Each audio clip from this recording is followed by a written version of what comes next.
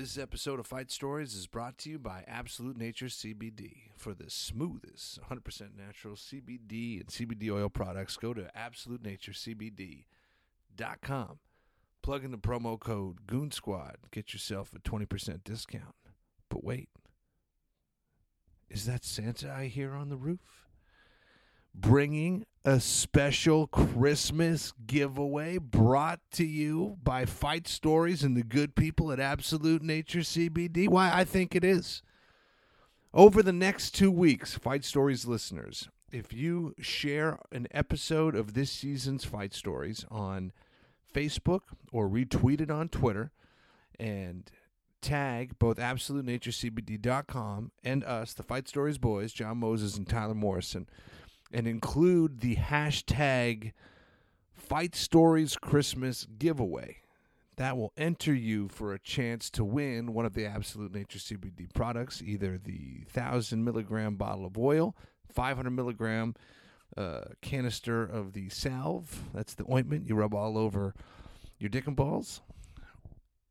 Or their new product, the soft gel caps. So you retweet it, it gives you a chance to win one of those three products. However, the person who retweets and or Facebook shares the most over the next 2 weeks will win all three of those things. The CBD Super Pack, brought to you by Absolute Nature. You will win the 1,000 milligram bottle, the 500 milligram salve, and the soft gel caps. Got to be like a $250 value. All you got to do is share what you love. Make sure you include the hashtag Fight Stories Christmas giveaway. Is that what I said the first time? Well, that's what it is now. Fight Stories Christmas giveaway. And tag the Sunshine Boys and the good people at Absolute Nature CBD. Here's the episode.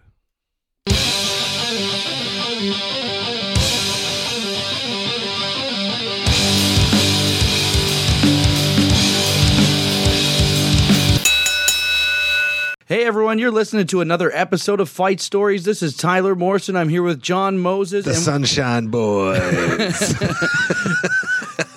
And we have a great guest lined up for you today. We are going to be talking with former NHL heavyweight fighter and former NHL referee. He has a new book out called You Wanna Go. You can get that at Barnes & Noble, Amazon, and on his website, youwannago.com. Ladies and gentlemen, without further ado, we have Mr. Paul Stewart. How are you today, Paul? Well, I'm glad that marijuana is legal. I figured you guys out already. That's the old referee cop in you, eh? That's it. Well, actually, now that the government's back, I'm all excited that Nancy Pelosi has a job again, and Donald's going to build his wall. And they couldn't build one across Canada because they'd have to put a moat across Quebec, and of course those guys can swim, so it doesn't matter.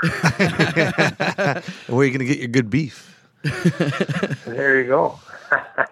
Paul, thanks but for... It's good to be with you and talking hockey as we head into Beanpot Week here in Boston.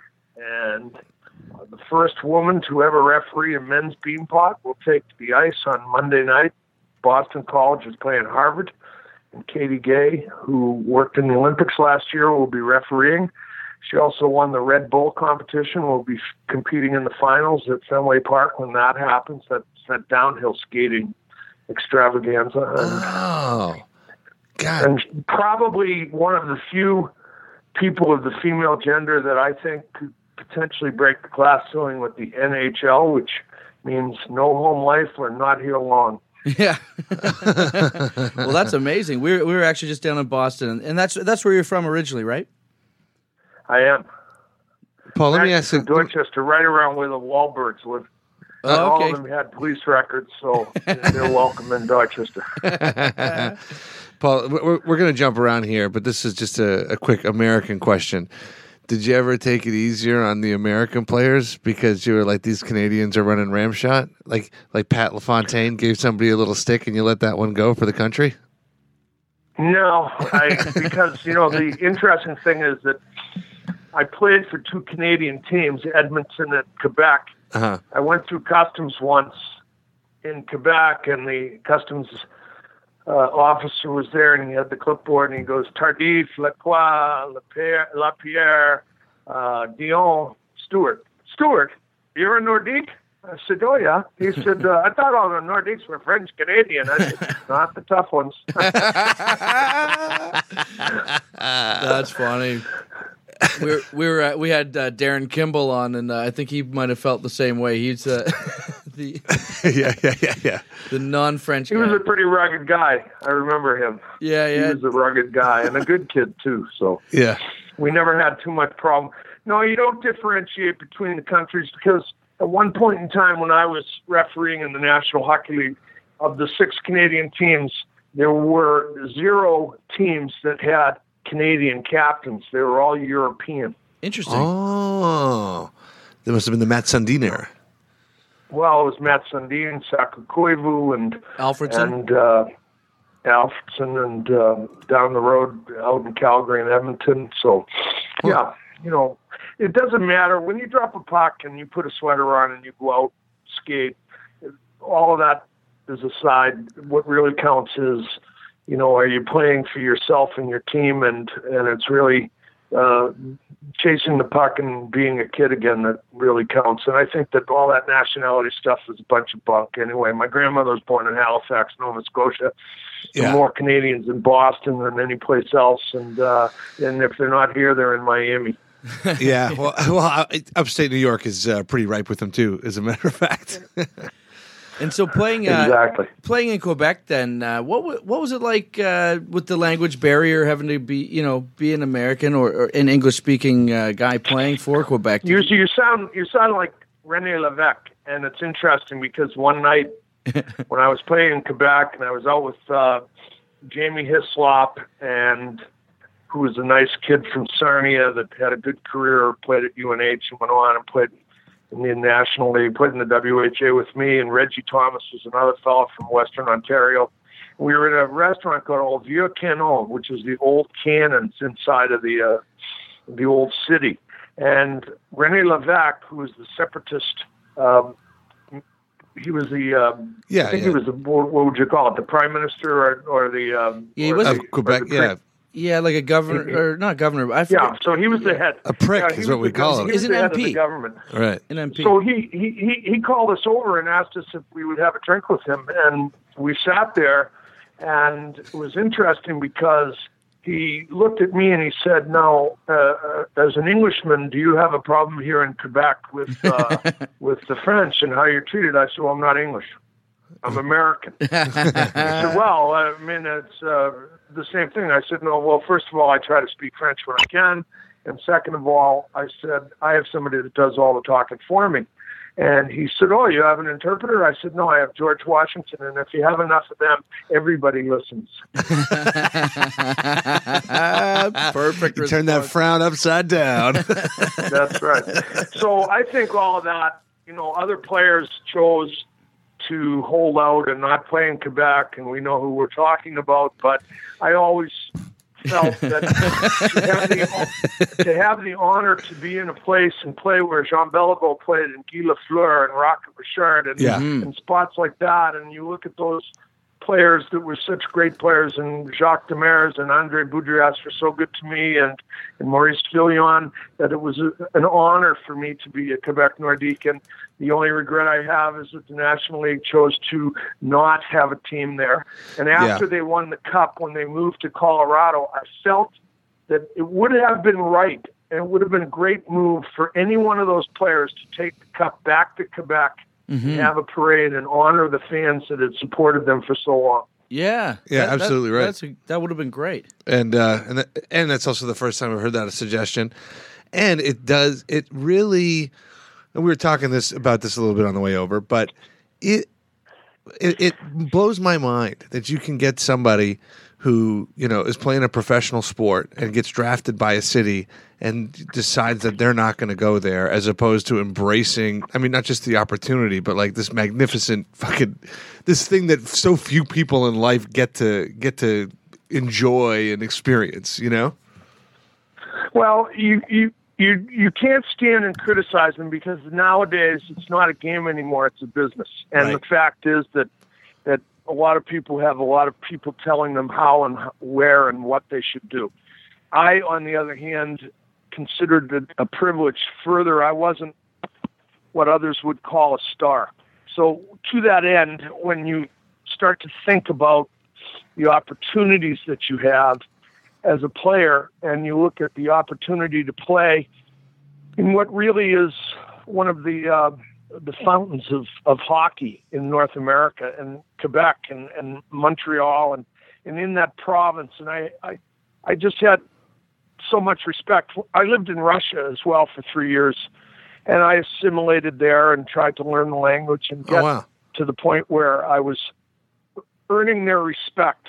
Mm-hmm. And that's why I find as an American, sometimes I find it difficult as we sit here and go through all of this tedious and really terrible humanity as we're experiencing now, not making opinions about the president or any of the lawmakers, because it's not my place, and I really don't want to say anything because it doesn't, what they do is what they do. Right. But, and it doesn't sell books. I think if hockey really wants to be the global sport, we ought to take a few skates down to South America. They may like it. There are a lot of people down there. Maybe they'll like it. They like it in China. Right. And they certainly did well after World War II in Russia with hockey. And now look at the World Junior Tournament. You can't count on just the U.S. and Canada anymore. And as I said to Don Cherry once, you Canadians have done such a great job with the sport. You've made it so attractive that everybody wants to play. And everybody wants to be good. Yeah, well, I mean, the problem, of course, is it's not just taking a couple of pairs of skates down there. How are you going to? Hockey's an expensive sport. Yeah, no doubt about that, and that's something else that we need to address. In my recent induction in the Hall of Fame, I made mention at the closing of my speech that part of the rededication or the continuation of earning this honor was to help the sport not only stay affordable but safe, and as well to continue it in a manner that it still brings joy to people who put on skates. And I think that when you get to that prohibitive spot where you're starting to spend $180 for stick and $900 for a pair of skates, it starts to become greed, and it's not hockey anymore. And so to that end, I think that we need to really address this issue and get on the same page as well as we can. And I think it would be interesting going into a country that's never experienced hockey before, and just to start it from the ground level, because you'd be starting the culture from a different way as well, like the culture of the game in that new country. I remember my uncle telling me a story. He went to Australia, and he walked into the local hockey arena. It was the only arena around, and there's a whole team of guys just standing on the ice, and they're standing in the middle of the ice, and he's going, what are they doing? So he walks onto the ice, and he sees that there's one guy reading a book to them, and the book is called How to Play Hockey. Yeah, well, things have changed there now because in our summer, they play in the winter. They've asked me to go over and help with the officiating over there. Yeah. And I think that, the same thing's happening in China. They have a KHL team now, and they have players that are playing. I look at what hockey, this is a theory of mine, but in 1972, when the Summit Series happened, and Paul Henderson and Espo and all those fellows did what they did, and Yakashev and Tretiak did what they did, it really started to take the mortar and the stone out of the whole wall that stood between us. So they called it an Iron Curtain. But I really feel that those players started to see what it was like over here, and it started the real decay of the totalitarian dictatorship. And then in the mid-'80s, all of a sudden, Kasatonov and Fetisov and Larionov and those great players are starting to play in the NHL. And I think that look at the way it's gone now. Yeah, we still have differences, but really that's more because of the language. It's the same thing that Western or English Canadians have with Quebec. They don't understand, they don't communicate. And I think that this is something that we can overcome. We look at a place like Finland and Sweden and go there. We think we're in North America so smart. You go there and those people speak 4 and 5 and 6 languages. I think that I always feel at a disadvantage and like I miss an opportunity. Like I wish I would have paid a little more attention in a French class, grades 4 through 9, because now I'm paying for the privilege to learn a language or trying to download some language program. I'm right with you, because the first time I went to Quebec, Jamie Hislop was my roommate, and he said, "Let's order some chicken dinner." So we called Le Coq Rôti. It's the yellow car with the red chicken on top. And I called and I used my best French and I ordered 2 chicken dinners. It was 3 in the morning, and we had been out having some of that Canadian lager, some libations. And Molson, it is a Canadian game, right? So the fellow shows up at the door, and I open the door at the Chateau Frontenac, and the 2 chicken dinners are $12. And I said, "You see, at 3 in the morning with a few beers in you, and with a Boston accent, deux and deux are so close." And back when you were playing in the NHL with Quebec, I just had a question for you, because I was looking at your hockey fight record, your fight card, and I noticed big shout out to DropTheGloves.com. Yeah, they log everyone's fight card, and I thought it was really interesting how many multiple fight games you had, where there was no less than 15 games in not just the NHL but other leagues as well. But I was wondering, when you played in Quebec, did you have anyone that was more of a primary fighter that was working with you, or were you by yourself, kind of like a lone gunman doing that? Well, Wally Weir was as tough as they came, and Brackenberry was as tough as they came. But it seemed that maybe because of the fact that I was an American and I was playing for Quebec and I was from Boston, a lot of people don't realize at that time, if you looked across the league at the 3 Canadian teams in the East, the 3 tough guys on the teams were Paul Stewart from Boston, Chris Nyland from Boston, and Kurt Walker from Boston. And then you start to think about the other guys in the league, and you look at Paul Holmgren, and you look at Nick Fotiu, and you look at the Carlsons and the Hansons and all of these guys, and you start to think, why is that? Is it the water down there? Or But what it comes down to is that we were the minority. Yeah. And you were either a great player or you had to fight your way into the job. And so in many senses, we weren't too unlike Roland Kurtenbach or John Ferguson. We were guys that were buying space for ourselves with our fists. That's interesting. And you mentioned, I think, did you mention Dave Hansen or one of these? I fought them all. I fought those guys. You fought almost for Slapshot fans of the movie. You fought pretty much. I was in the movie. You were in the movie, and you fought all the Hansen brothers. I did. I had to. They were from Minnesota. I ended up marrying a girl from Minnesota and fighting with her too. So. And you fought the one Hansen brother that didn't make it into the movie that they replaced with. What a great honor he paid me. A few days before my induction into the U.S. Hall of Fame, Jack Carlson, who I have never spoken to, other than the night in Hartford when I fought him back to back. What were you saying that night? Well, not a lot. He said to me, after the first fight, he says, we have to go again. I said, it's your barn. I said, I'll be out in 3 minutes. It's your barn. And we went out, and we dropped the gloves again, and it was, toe-to-toe, and it was a good fight. But he called me, and I took it as such a great compliment from a guy that was a true tough guy, a true guy that played inside of the code. He wasn't a dirty guy. He just did what he did, and he called me and congratulated me, and I took that as a great sign of respect. And many people who are listening to this perhaps think that I was a violent guy. I wasn't. I was very, I think, calculating. I think I utilized the intelligence that I was given and understood and figured out what I had to do to get there.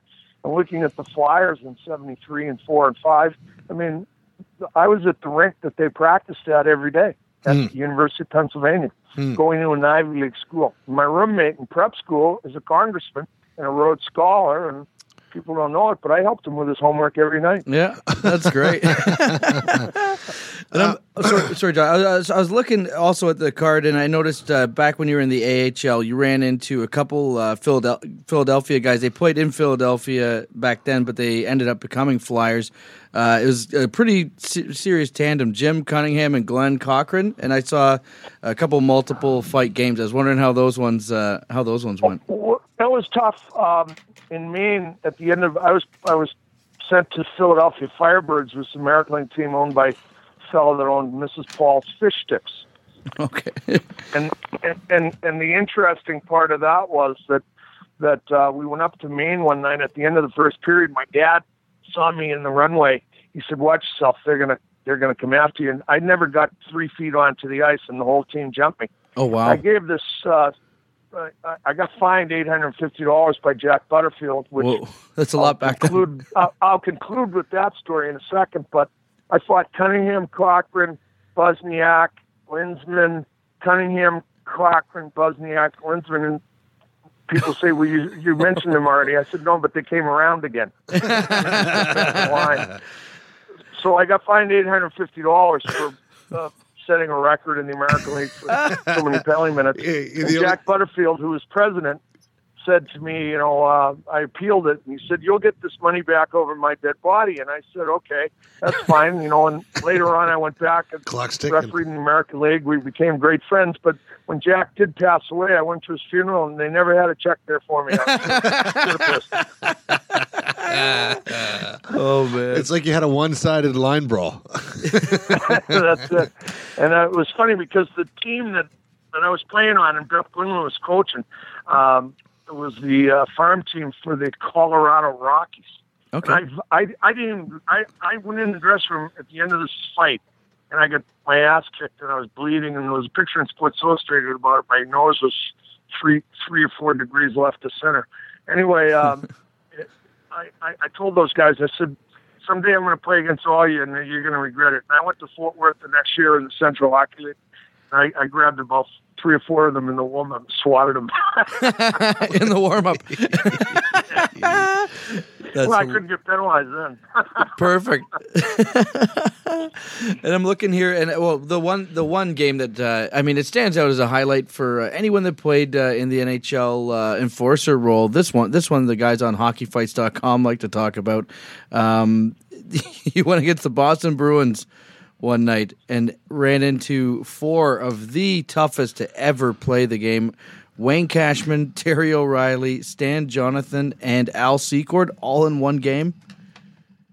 Yeah, and the funny thing is I didn't know who Secord was. I was expecting Wensick, who I had fought in the American League in New Haven one night. But it's an aspect of doing my job. Robbie Ftorek was our captain, he and Mark Tardif, and Tuesday prior to this November 22nd, American Thanksgiving, in Quebec, Schmatz ran a Ftorek got his stick up and knocked out 6 or 7 teeth and cut him for 30, 40 stitches. So the Bruins vowed to get Ftorek, and I had played with Robbie for 2 years in Cincinnati. Not only was my friend, he was my bread basket and ticket to the high life. And so I just in the warm up, Cashman speared me. But I stood in front of the Bruins dressing room before the game started in my street clothes, and I told Bobby Miller, "Go and tell those guys if they want a piece of Ftorek, we can start right now." I just wanted to set the stage with them. Yeah. No, this was at 4:30, 5 o'clock, and I told them, I said, "You guys want Ftorek, you're gonna have to go through me." Nice. And in the warm up, Cashman speared me, and we hacked each other a little bit with sticks. And then O'Reilly and Jonathan and Secord. And I just did a signing with Terry O'Reilly at Worcester Railers game with my book, which he's featured on the cover, and he wrote the foreword. And it's, to me, one of the ultimate aspects of an achievement in hockey for me, because I got one of the most recognizable and greatest competitors that I've ever seen to not only participate in the signing, but write the foreword to my book, which is a sign of respect. I hope I earned it from him. It sounds like it. I mean, look, to go against those 4 dudes in one game, that's pretty intense. And Terry O'Reilly is one of the greatest warriors to ever lace up. Both like as a player and a fighter, like that guy left it all on the ice. So I mean, that's a testament, I think, to what you contributed to the game as a player, and then obviously later on as a referee. I think you're very well respected. So that's awesome, man. No, I appreciate it, and I just tell you that Anders Hedberg, once we were at a charity event, and he looked over at me and he says he remembered me, of course, from WHA, and I didn't get to play much against Winnipeg. I fought Kim Clarkson one night, and that was about the extent of my on-ice activity against Winnipeg Jets. But he said to me, "How many goals you get in the NHL?" I said, 2. He says, "You've made a lot out of those 2." Took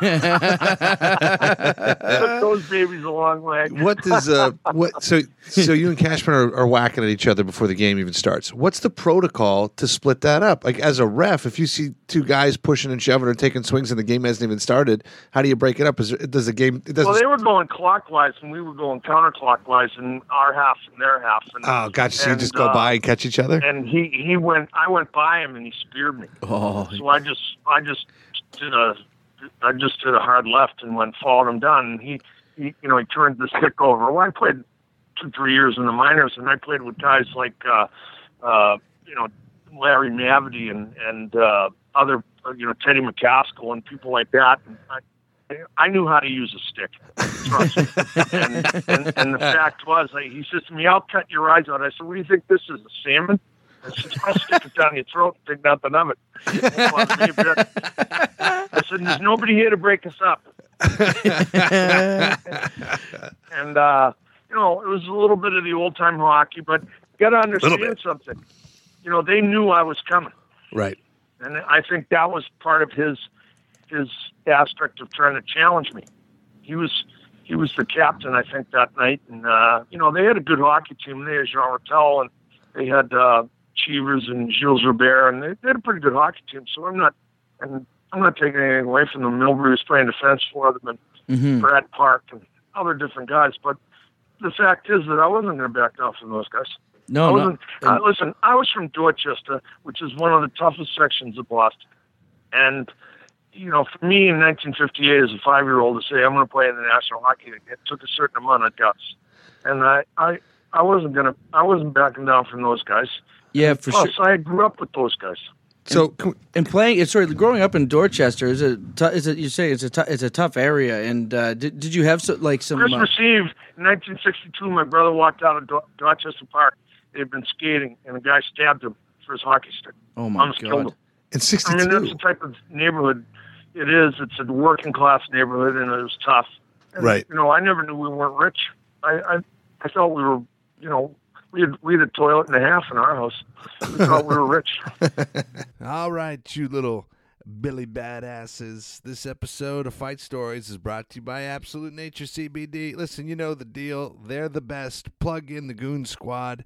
Promo code to save 20% at checkout, like you've been doing. However, I am announcing the Fight Stories Christmas giveaway. The Sunshine Boys and the good people over at Absolute Nature CBD are giving away some CBD oil and CBD oil products over the course of the holidays, and this is what you got to do to enter to win. All you have to do is retweet or share on Facebook an episode of Fight Stories, tag Absolute Nature CBD, tag me and Tyler, the Sunshine Boys, and tag Fight Stories, and then put in, this is probably the most important part, hashtag Fight Stories Christmas giveaway, and you can win one of their products that'll enter you in a chance to win either the oil, the salve, or the soft gels. The person who shares the most between now and December 24th will get all three. We'll get the Absolute Nature CBD Super Pack. It's got to be like a $250 value, something like that. I don't know. Maybe it's $200. Listen, it's free and it's great. Can't get no better than that. And are there any particular fights outside the rink growing up that kind of molded you, that you felt that you were able to take that experience? Yeah, you're walking around with your ice? back up. Oh, yeah. There was a kid I fought once, Nicky Fish. He was a tough kid and, rugged. And he and I went at it. And I fought a lot of different guys, but she fights then, you're best of friends and you fight, and then 20 minutes later you're off having a popsicle.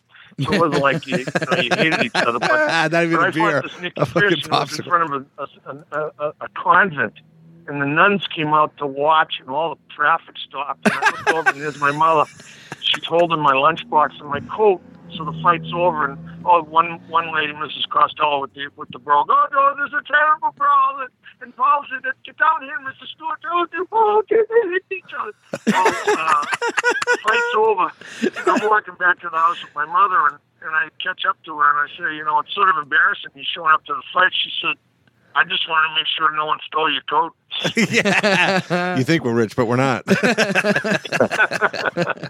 Exactly. That's awesome. And so, But I mean, there's a certain something too about the time we grew up in. I mean, we grew up on war movies and John Wayne and things like that. And you'd go to the Oriental Theater. You had 25 cents, and you could see two films for a quarter, and the drink was, syrup and soda water out of the cup, and Right. you get a popcorn for 10 cents. So you could pretty well, live your life. And, we skated on ponds, and we did everything that any other of the kids would have done out in Saskatoon or So, in Toronto or 53. anywhere else. You were born 53, right? You said that? Yeah. Okay. Yeah. Just curious. I was born the did day you Stalin died. I'm not sure. Maybe that had something to do with it. were there still like some of the vestiges of World War II? Like, could you still feel that? Were there like kids you knew growing up whose like dad died in the war? Like, were families for still sure. like, Listen, if you met me right now, you'd see I got my dad's dog tags on. On every house on my street had a Marine, veteran, or a Navy or an Army guy. And Right. the guy around the corner that coached football with my dad at English High, he was a tail gunner on a B-17, got shot down, spent 2 years in prison camp. So, yeah, we and there were still guys in the reserves.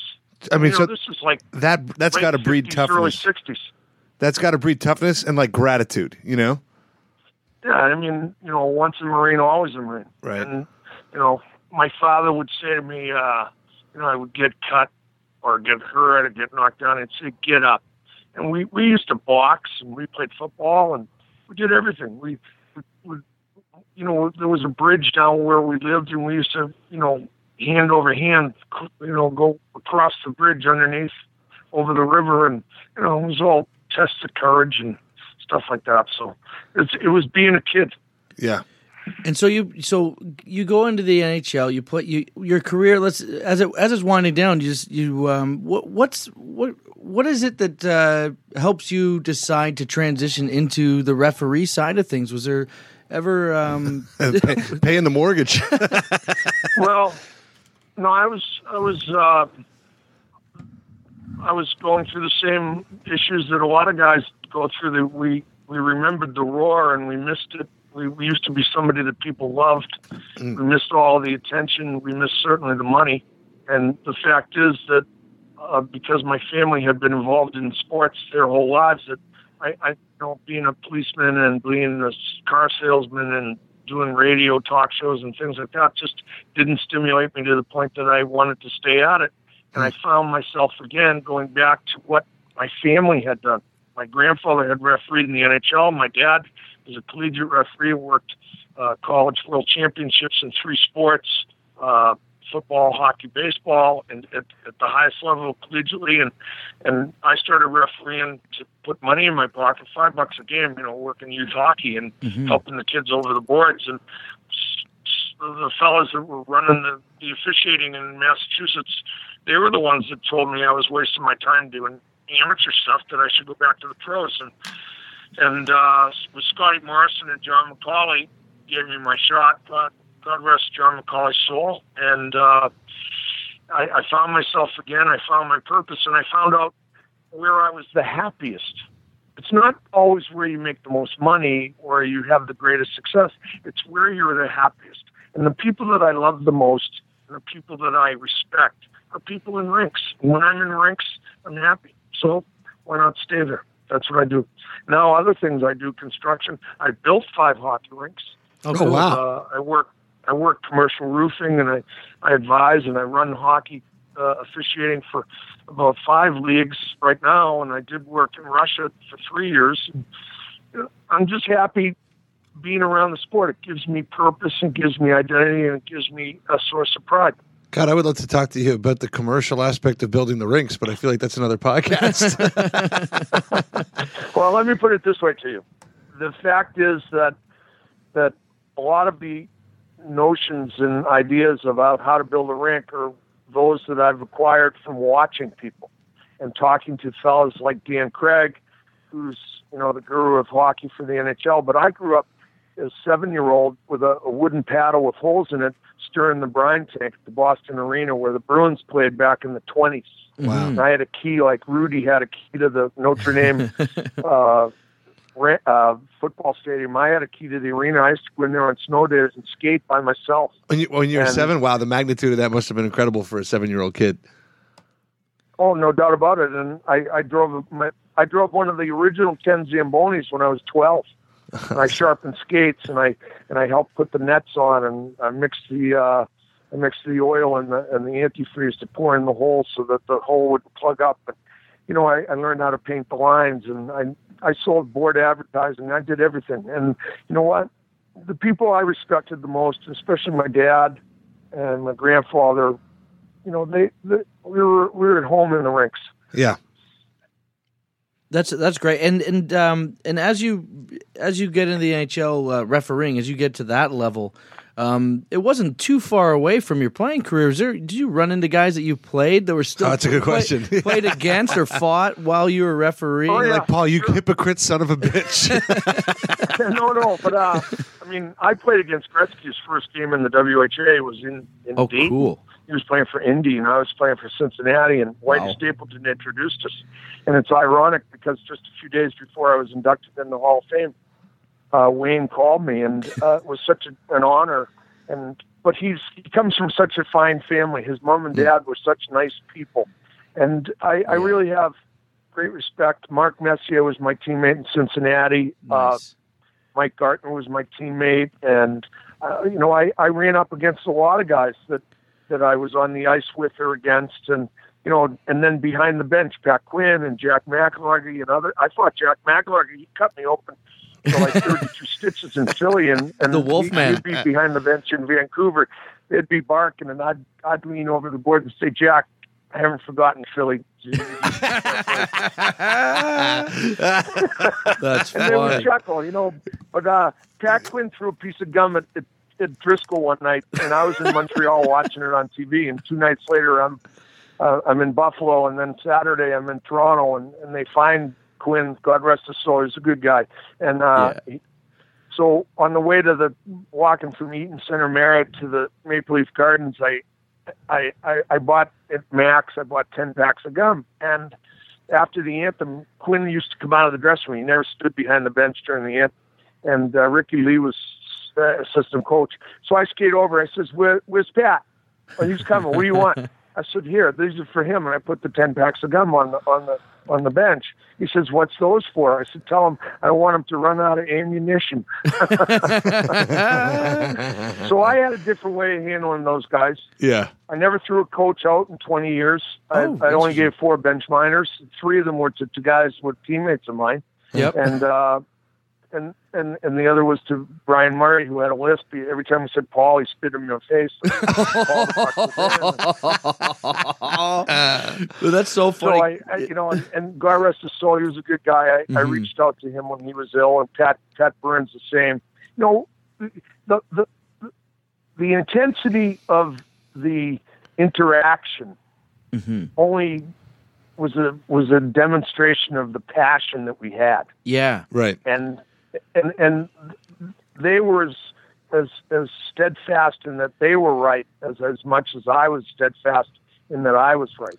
But at the same one thing that a lot of people wonder about, how do you last a long time as a referee in the NHL? You have to have acceptability. Well, that's what I was going to say. I had that. Because you're talking about, everybody's very passionate, but you don't really ever see a ref getting too passionate. They kind of got to sit there and take it. They're almost like a judge.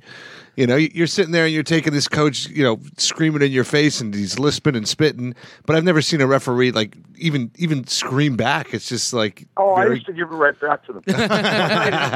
one night in Winnipeg, Dan Maloney was coaching, and the glass was low, and they had just started to put the third tier up in the old Winnipeg Arena, and the glass was low, and I jumped up right by the bench and held onto the glass. And some fan in the first row leaned over and punched me right square in the face. And so I fell off the glass, and I'm sitting on my ass on the ice. And I pointed at the guy, blew the whistle, and I stopped the game. Yeah. Maloney's yelling at me, "What are you stopping the game for?" They must have been on a breakaway. I said, "That guy punched me." He said, "Let's sign him." Oh, that's great. So, you gotta have the passion, but you gotta have a sense of humor. And Burns one night, he yelled at me. He said, "You screw the Bruins to prove you're fair." Now that's the most idiotic, illogical statement I've ever heard. So I stopped the game. Yeah. And he and I were screaming at each other back and forth. I said, by the way, at the end of this back and forth, Axelson started, he wanted to chime in. And I said, hey, you, when I want to talk to the peanut gallery, I'll talk to you. Yeah. Otherwise, I'm talking to the big cheese. I said, hey, you tell your wife she picked out a beautiful tie tonight. So I skated away. And Burns, I know what he was doing. He was trying to get a rise out of me to get the team going. Yeah. So he winks at me. So Bork skates off the bench at the end of the period. He goes, "I've never seen two guys yell at each other like that before." He said, "You're not going to take it out on us." I said, "Why would I do that?" Right. I said, "You're the captain of this team." I said, "You're going to control that dressing room, and you're going to tell that entire team that if I read about this or hear about this," I said, "tomorrow night in Buffalo, you will not be getting power plays. You'll be killing penalties." Yeah. Because I'm wrestling. So after the game's over, not a word, nothing in the paper the next day. But after the game was over, Burns was on the press conference, and I can see it in my dressing room. And one of the reporters said, right in the middle of the second period, Paul Stewart stopped the game for no reason, and you and he got into it and were screaming at each other. What was that all about? And Burns said, "I think Paul Stewart's one of the best referees in the National Hockey League." I don't think he was having his best period that day. So, that's okay. It was opinion. So the next night I skated around in Buffalo before the anthem, and I skate by Burns. I said, "Hey, another nice tie." And you gotta have a little go ahead. joy in you, a little mirth, a little. Don't take yourself too seriously. Yeah, absolutely. And, the game's changed. They took the names off the sweaters. We're referees now are all gray. They don't have that. Wes McCauley has personality, but the rest of the fellas, they are what they are. Yeah, well, you get into like being on the ice. It's like a front row seat. You always see they do sometimes the mic'd up NHL players. You have like the all access to that. Who is the greatest trash talker that you ever heard on the ice? Oh, or the worst, if that's how you look at it. Rob Ray. Robbie Ray. Jesus, and sometimes he didn't make any sense. It's sort of funny. But listen, as a comic, sometimes you just got to let it all. You just got to let it all hang out. Yeah. But I mean, there wasn't too much. There was the usual.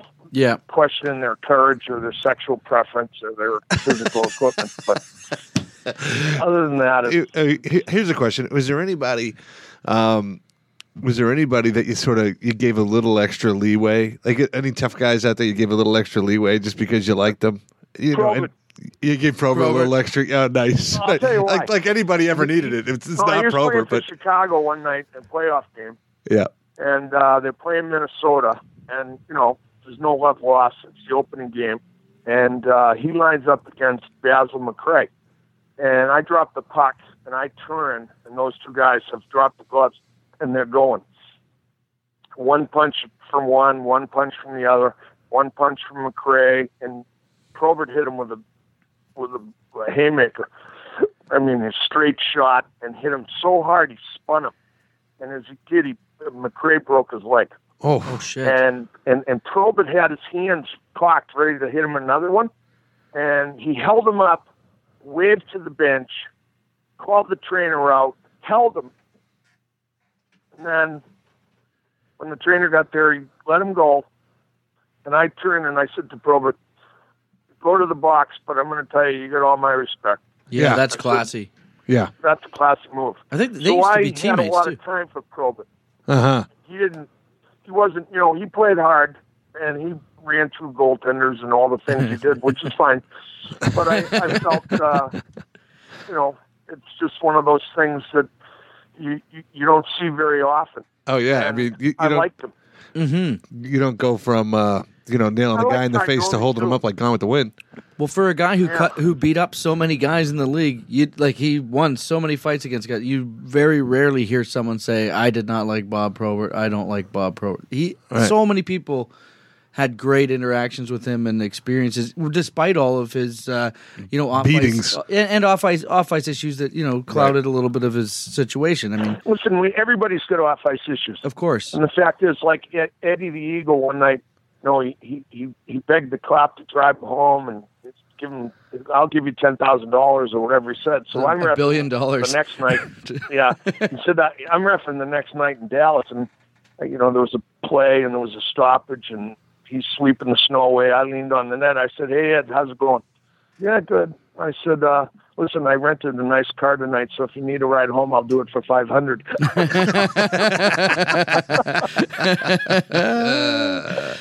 So you gotta have some enjoyment to this. It's a game. Yeah, And the fact is that you want to let these guys play. And I had my runs in with different players like Eisenman, and I just didn't get along at all. But we eventually brokered a deal through Scotty that he stayed away from me, and I didn't talk to him.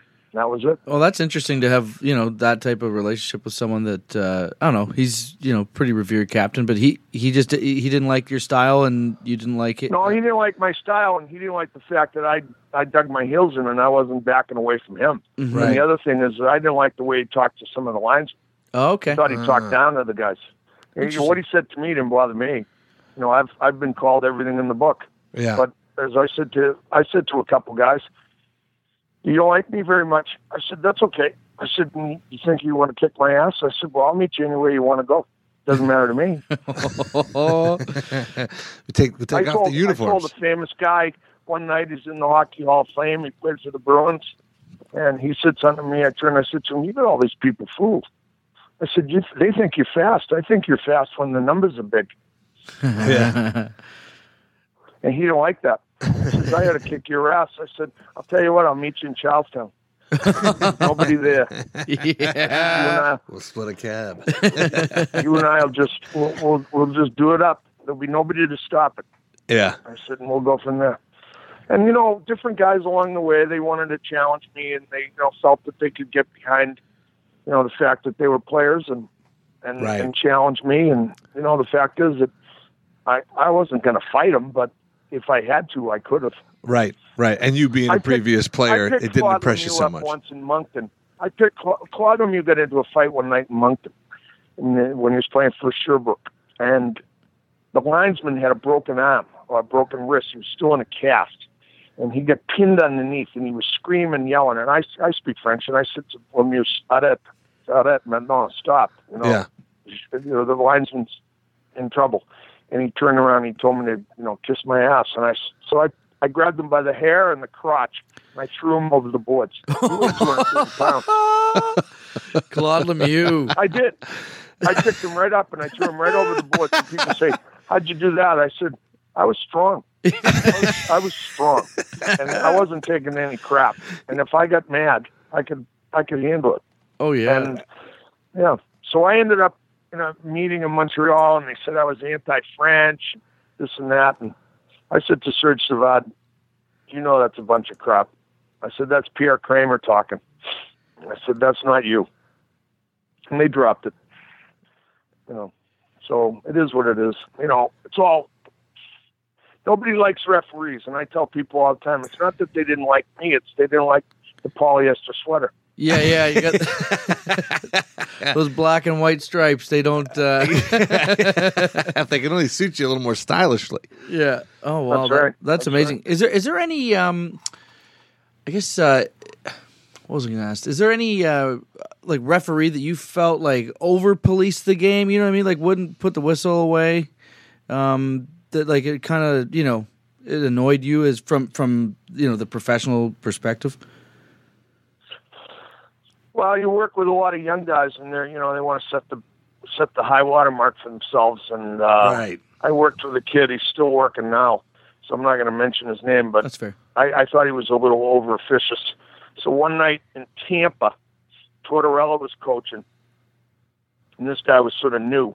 And Anderchuk, Florida was playing Tampa, and it was in Tampa, and Anderchuk was behind the net, and he pulled the legs of that Olli Jokinen, but Jokinen, as he's falling, made a 100-foot path up to the red line, and everybody's concentrating on the play way up high. Yeah. And Anderchuk and I are skating up ice. We're behind the play. All of a sudden, there's a change of possession, and the whistle goes. And the front referee, this young kid, and he's still working. He made this call, and Tortorella and Anderchuk and I couldn't believe it. Yeah. And we're like, So anyway, it was close to the end of the period. Tortorella's screaming and yelling. I put my hand up and I said, "Hey, just John, I'll relax. I'll come see you." So the period's over, and the two linesmen and the other referee go off the ice. I said to Tortorella, "Give me a copy of that." So I stood actually on the bench and waited for the copy of this tape. and I skated into the dressing room, and I said, "Jesus." They said, "Where were you?" I said, "I had to go see the trainer for Tampa." I said, "There's something wrong." I said, "Take a look at my eye. Do you see my contact? Is my contact lens in my eye?" and this other referee stands up. He says, "Yeah, it is." I said, "Oh, thank God, because I missed that trip that was 5 feet in front of me. Thank God you saw it from 150 feet away." Yeah. I said, "Here, look at that thing." I said, "That's a joke, a disgrace, and you know what? You don't need me for the third period, so I just pulled my gun. You're all on your own. Have a nice night." Oh, don't be like that. Don't be like that. I turned and I said to him, "You don't need me. You're like a PT boat. You're just cruising all over. You don't need anybody. You're on fast." Yeah. So you don't trust me. You don't trust the linesman, and You don't trust me. You don't trust. You got it all figured out. Yeah. So you go out there by yourself and get it done. So I took my skates off, Oh wow. and I just pretended I wasn't going out. And they went out, and they started the period. I put my skates back on and went out like a minute into the third period. Uh-huh. Yeah. And when he said to me, "Are you all right?" I turned and I said to him, "Yeah, and you got 19 minutes to figure it out. I said, if you ever do that again," I said, "I'm going to run this elbow right through your mouth." Oh shit. Oh God, a ref fight would have been the most legendary fight of No, all the NHL. I just told him, I said, other guys will sit there and talk about you behind your back. I'm telling you right to your face, that was a horseshit call. And Yeah. I'm not taking it. And I'm going to tell you right now, just don't do that again. Yeah. I said, because and here's the tape. Go look at it. And if I'm wrong, I said, I'll buy you dinner because you're going away tomorrow, and then I'll see you next week. But I'll tell you what, I said, don't ever do that again to me. Yeah. I said, that's crap.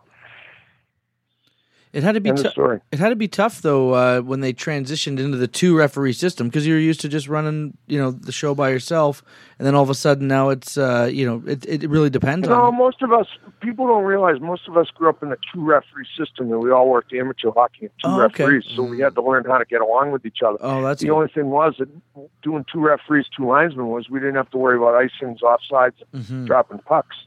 So it wasn't that hard of a transition, and a lot of people aren't the historians of hockey that I've been. Mm-hmm. My grandfather refereed in the National League in the 30s, and it was 2 referees, 1 linesman. Oh, interesting. Mm. That's very interesting. And I guess the other question I want to ask you is having that front row seat that not many people had. What's the best fight that you ever saw on the ice as a referee? Yeah, but it wasn't in the NHL.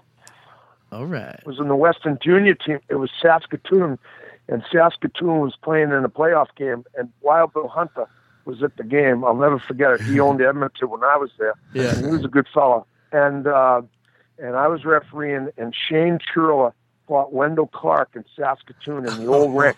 And when the fight was over, and they were killing each other, and it was unbelievable, no holds barred. It was almost like Jack Carlson and me. It was like straight punch for punch. And they're both big kids. And the place was going crazy. And then the linesman went to break it up, and I pulled them both out of the way. I said, leave them alone. Yeah. I'll take care of this. Get away. So I just said to those guys, I said, when you get tired, let me know. Oh, wow. And they finished, and they pulled into each other. And they looked each other in the eye, and there was no mushing faces and biting or catcalling or anything like that. Right, they're I just said, done. okay, you guys, I'm going to skate between you. Let's skate to the box. And we're skating from like the middle of the one end zone to the penalty box. And as we got about 20 feet from the penalty box, I took each one of them, I took their hands and raised them up over their heads. Oh, that's great. Awesome. These That's young kids. so And the cool. place, the place went nuts. But Yeah. you got to understand, I mean, that was the game then. Yeah. Things have changed. But that's Yeah. in a tough Western Hockey League, and that's Shane Churla became a great NHL enforcer, and Wendell Clark, obviously one of the toughest pound for pound guys to ever play for the Toronto Maple Leafs and many other teams. But that story, Quebec. Played for he Quebec. did play for Quebec. Yep. He did, yeah. And the wingers. And Don't, that was a don't forget heartbreak. Leonard Deeks. Yeah, yeah. It hurt my heart. I cried when he got traded when I was a kid. But What do you think about that, Dorchester? yeah. Yeah, there you go. But that fight in particular, I had heard about this fight, but there's no video because it's back in the early '80s, and it was the Western Hockey League, so it's not as the NHL. Most of the games are filmed, but that fight doesn't exist on video. So I've only heard about it through secondhand accounts, but to hear it from firsthand, the referee that's there, that's going to be a very popular soundbite for this podcast for the people that listen. Yeah. They talk about For the hockeyfights.com the hockey fight boards. They talk about that fight every now and again. It comes up as like the holy grail of fights. That's one wow. that doesn't exist. Wow. But if they could have that on video, they would like to see that particular one. So thank you for sharing that with us. That's amazing. No, I think it was one of the better fights that I ever saw, and I thought it was two guys that were equal in their ability, and they were both tough, and they did this thing, and then they both went to the box and sat down, and there was nothing past the fight. They went out and played the hockey the rest of the game. And I just tell you that as I say, Wild Bill Hunter was there, and he was a great gentleman of the game and quite a colorful guy. He came down after. Of course, he knew me, and he came down and he said, "That was fantastic. That was great. This is what it's all about." I said to him, I'm sure the people here in Saskatoon, other than waiting for the grain silos to open, this was probably the best thing that ever happened. Just very quickly, because we are running long. Just your opinion as a former enforcer and now a ref, and by all means an ambassador to the game. Your opinion of how the game is shaping up and where it's headed as far as fighting is concerned. Well, I don't think that a lot of factors are involved anymore that would precipitate the fights, such as the back-to-back games. There's not the friction anymore. There's not the rivalries aspect of rivalry, but really the opportunity to dislike someone. And someone, when Boston played Montreal and it was Milt Schmidt playing against the Rocket, I mean, they just didn't like each other. And it was the same thing that the Rangers had with the Islanders and Philadelphia had with everybody. And so you just look at the fact that those things have changed. Plus, you look at the fact that the game has changed because everybody's got an agent now, and the agents are telling the players, "You're not going to get more money unless you get more points. So you can't get points when you're in the penalty box." And so you don't see guys like Sean Thornton really prospering anymore. You see wise guys like Marchand doing their thing. If he ever licked my face, I'd have bitten his tongue right off. I'm telling you. The second person to mention Marchand. Yeah, if he ever licked No, I'm just telling you. I mean, I don't take anything away from his hockey abilities. No, for sure. but you know, he reminds you of Theo Fleury in a lot of ways. He's got a lot of great abilities, and he scores, you know, interesting Timely goals and exciting things. But you know, all the rest of it is hocus pocus. It's not hockey. Yeah. And I think you got to have a professional attitude and a respect for the game, and I think that's missing. Did you ever And have I any? think that Sorry, did you ever have any issues with like a Sean Avery at the time? Because like he was, I thought he was an idiot. I still think he's an idiot, and I think my wife liked him because he's got a nice body, but the rest of it, you know. But the fact is, I mean, you know, saying stuff like that. If he was in the dressing room and I was sitting next to him, and he said what he said about that guy, his wife. Yeah. I'd have popped him. You know, we used to police ourselves, Uh-huh. and the fact is that, you know, that type of behavior is not what hockey people should be about.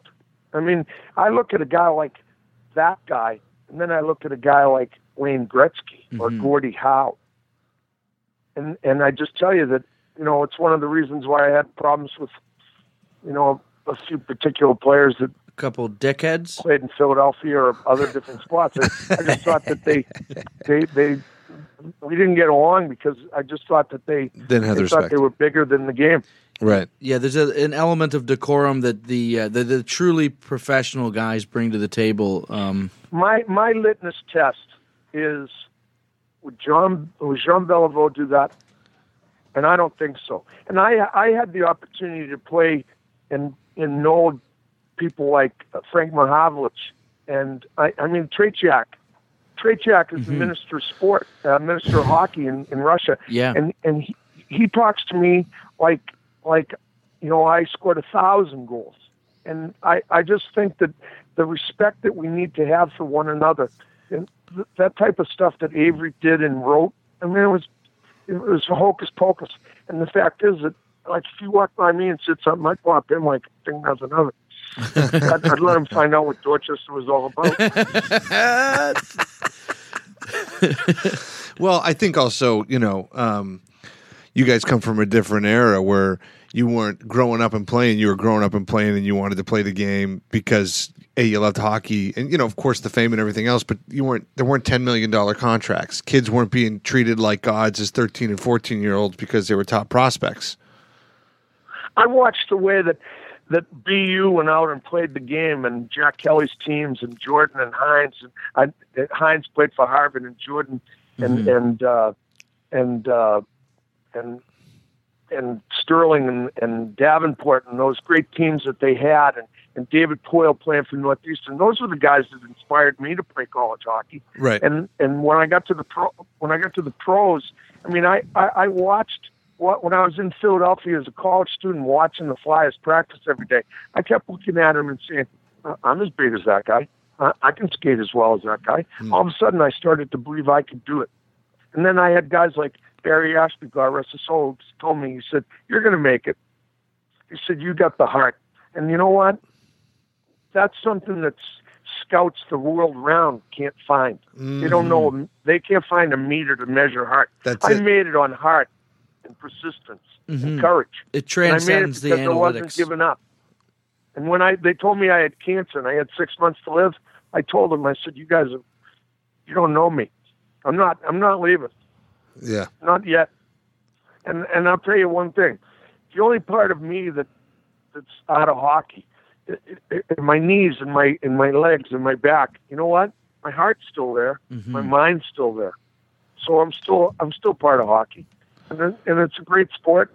And when Gary Bettman says it's our game, you know what? He's done a great job, and I give him credit for growing the game. Look at Las Vegas; it's fantastic. Yeah. And now I see kids playing in the National Hockey League from New Jersey. Who the hell ever would have thought that? Never mind that. Austin Matthews. Yeah, but I mean, Who would have thought somebody from Arizona would be playing in the league? Yeah. Exactly. See, and Gomez playing for Jersey. Yeah. I mean, We're in New Jersey right now. Probably could help him. Yeah. But, give Shiro a little time; he'll get it going. He's smart. Yeah. He's got the good bloodlines, and Nice. good Tommy Fitzgerald. He's got lots of good guys there, so Yeah. it'll be fun. Paul, thank you thank you so much for your time today, man. I know you said a half an hour, but I knew we'd get you cooking longer as soon as we got you talking. Yeah, I know the worst part is that usually I get going this far, and usually there's popcorn and beer involved, but you guys didn't buy that, so I got sucked in. No, you're gonna have to send you a package. Yeah. Tell you what, Paul, when we'll run into you down the road here, we'll be buying you a beer. We really appreciate you doing the podcast. It's absolutely an honor. You're a staple as a referee staple of our childhood experience, watching the NHL growing up, and everything that you've accomplished, and obviously your battle with cancer is inspiring. To what you just said, like our listeners are going to be so intrigued by your story, and it really is a privilege to have you on. So yeah, and once again, they can get that book. You want to go, and then they can find out about the Magical Christmas for Paul Stewart, the children's book. Nice. That Matthew Sherman wrote after he heard my story, and I think that people don't maybe understand, but maybe they'll get a little bit after they hear this. That I don't believe in luck, but I was the luckiest guy in the world. Mm-hmm. I got to achieve my dreams. It's an inspirational story, and I really do hope that our listeners do go check out the book. And it's youwannagO.com. That's correct, right? That's right. And I've already been approached. There's going to be a movie. Oh, wow! Congratulations. That's awesome. Yeah. So Paul, can I play you in the movie? Yeah, you can. You'll have to have a lobotomy. You guys heard it here. John's had his nose broken 5 times. Yeah, just 5, Paul. I got a little catching up to do. You got 20 to go. Awesome. Well, doctors loved me because I was like a house payment for them. Yeah, I was about to say, you'd walk in the door, they go, cha-ching. Here comes the cash cow. Awesome. Funny. Awesome. Well, thanks so much. Thanks so much, Paul. Stewart, everyone. Okay. YouWannaGo.com, and the book is available at Amazon, Barnes & Noble, but YouWannaGo, YouWannaGo.com. Sounds like you're from Dorchester. And check it out. Make sure you get the book, and check them out on YouTube. There's a couple scraps up there. Oh, yeah. And YouWannaGo.com. CALM. Com is how you spell that. You can see, people don't remember the fight I had with Gordy Lane in the island. That was a good one. Yeah, Billy Smith gave me a slash. I turned around, whacked him, and all of a sudden Gordy Lane hits me. I hit him like 3-4 times, and boom, down he goes. And it was sort of because later on I'm wrestling in the American League. He was coaching Springfield, so it was sort of a interesting dynamic there. Hilarious. Well, there you have it. Again, thanks so much, Paul. Everyone, Paul Stewart. Thanks again for doing the podcast, and that's another episode of Fight Stories. And guys, you know where to get us, and don't forget to subscribe on patreon.com/Fight Stories for all the bonus features and all the fun. All the footage, baby. And you can get the live video of this episode. Very good. Send me the link. Thank you. Sounds good. Thanks, Paul. You have a great one, man. Take care. Bye-bye. Take care.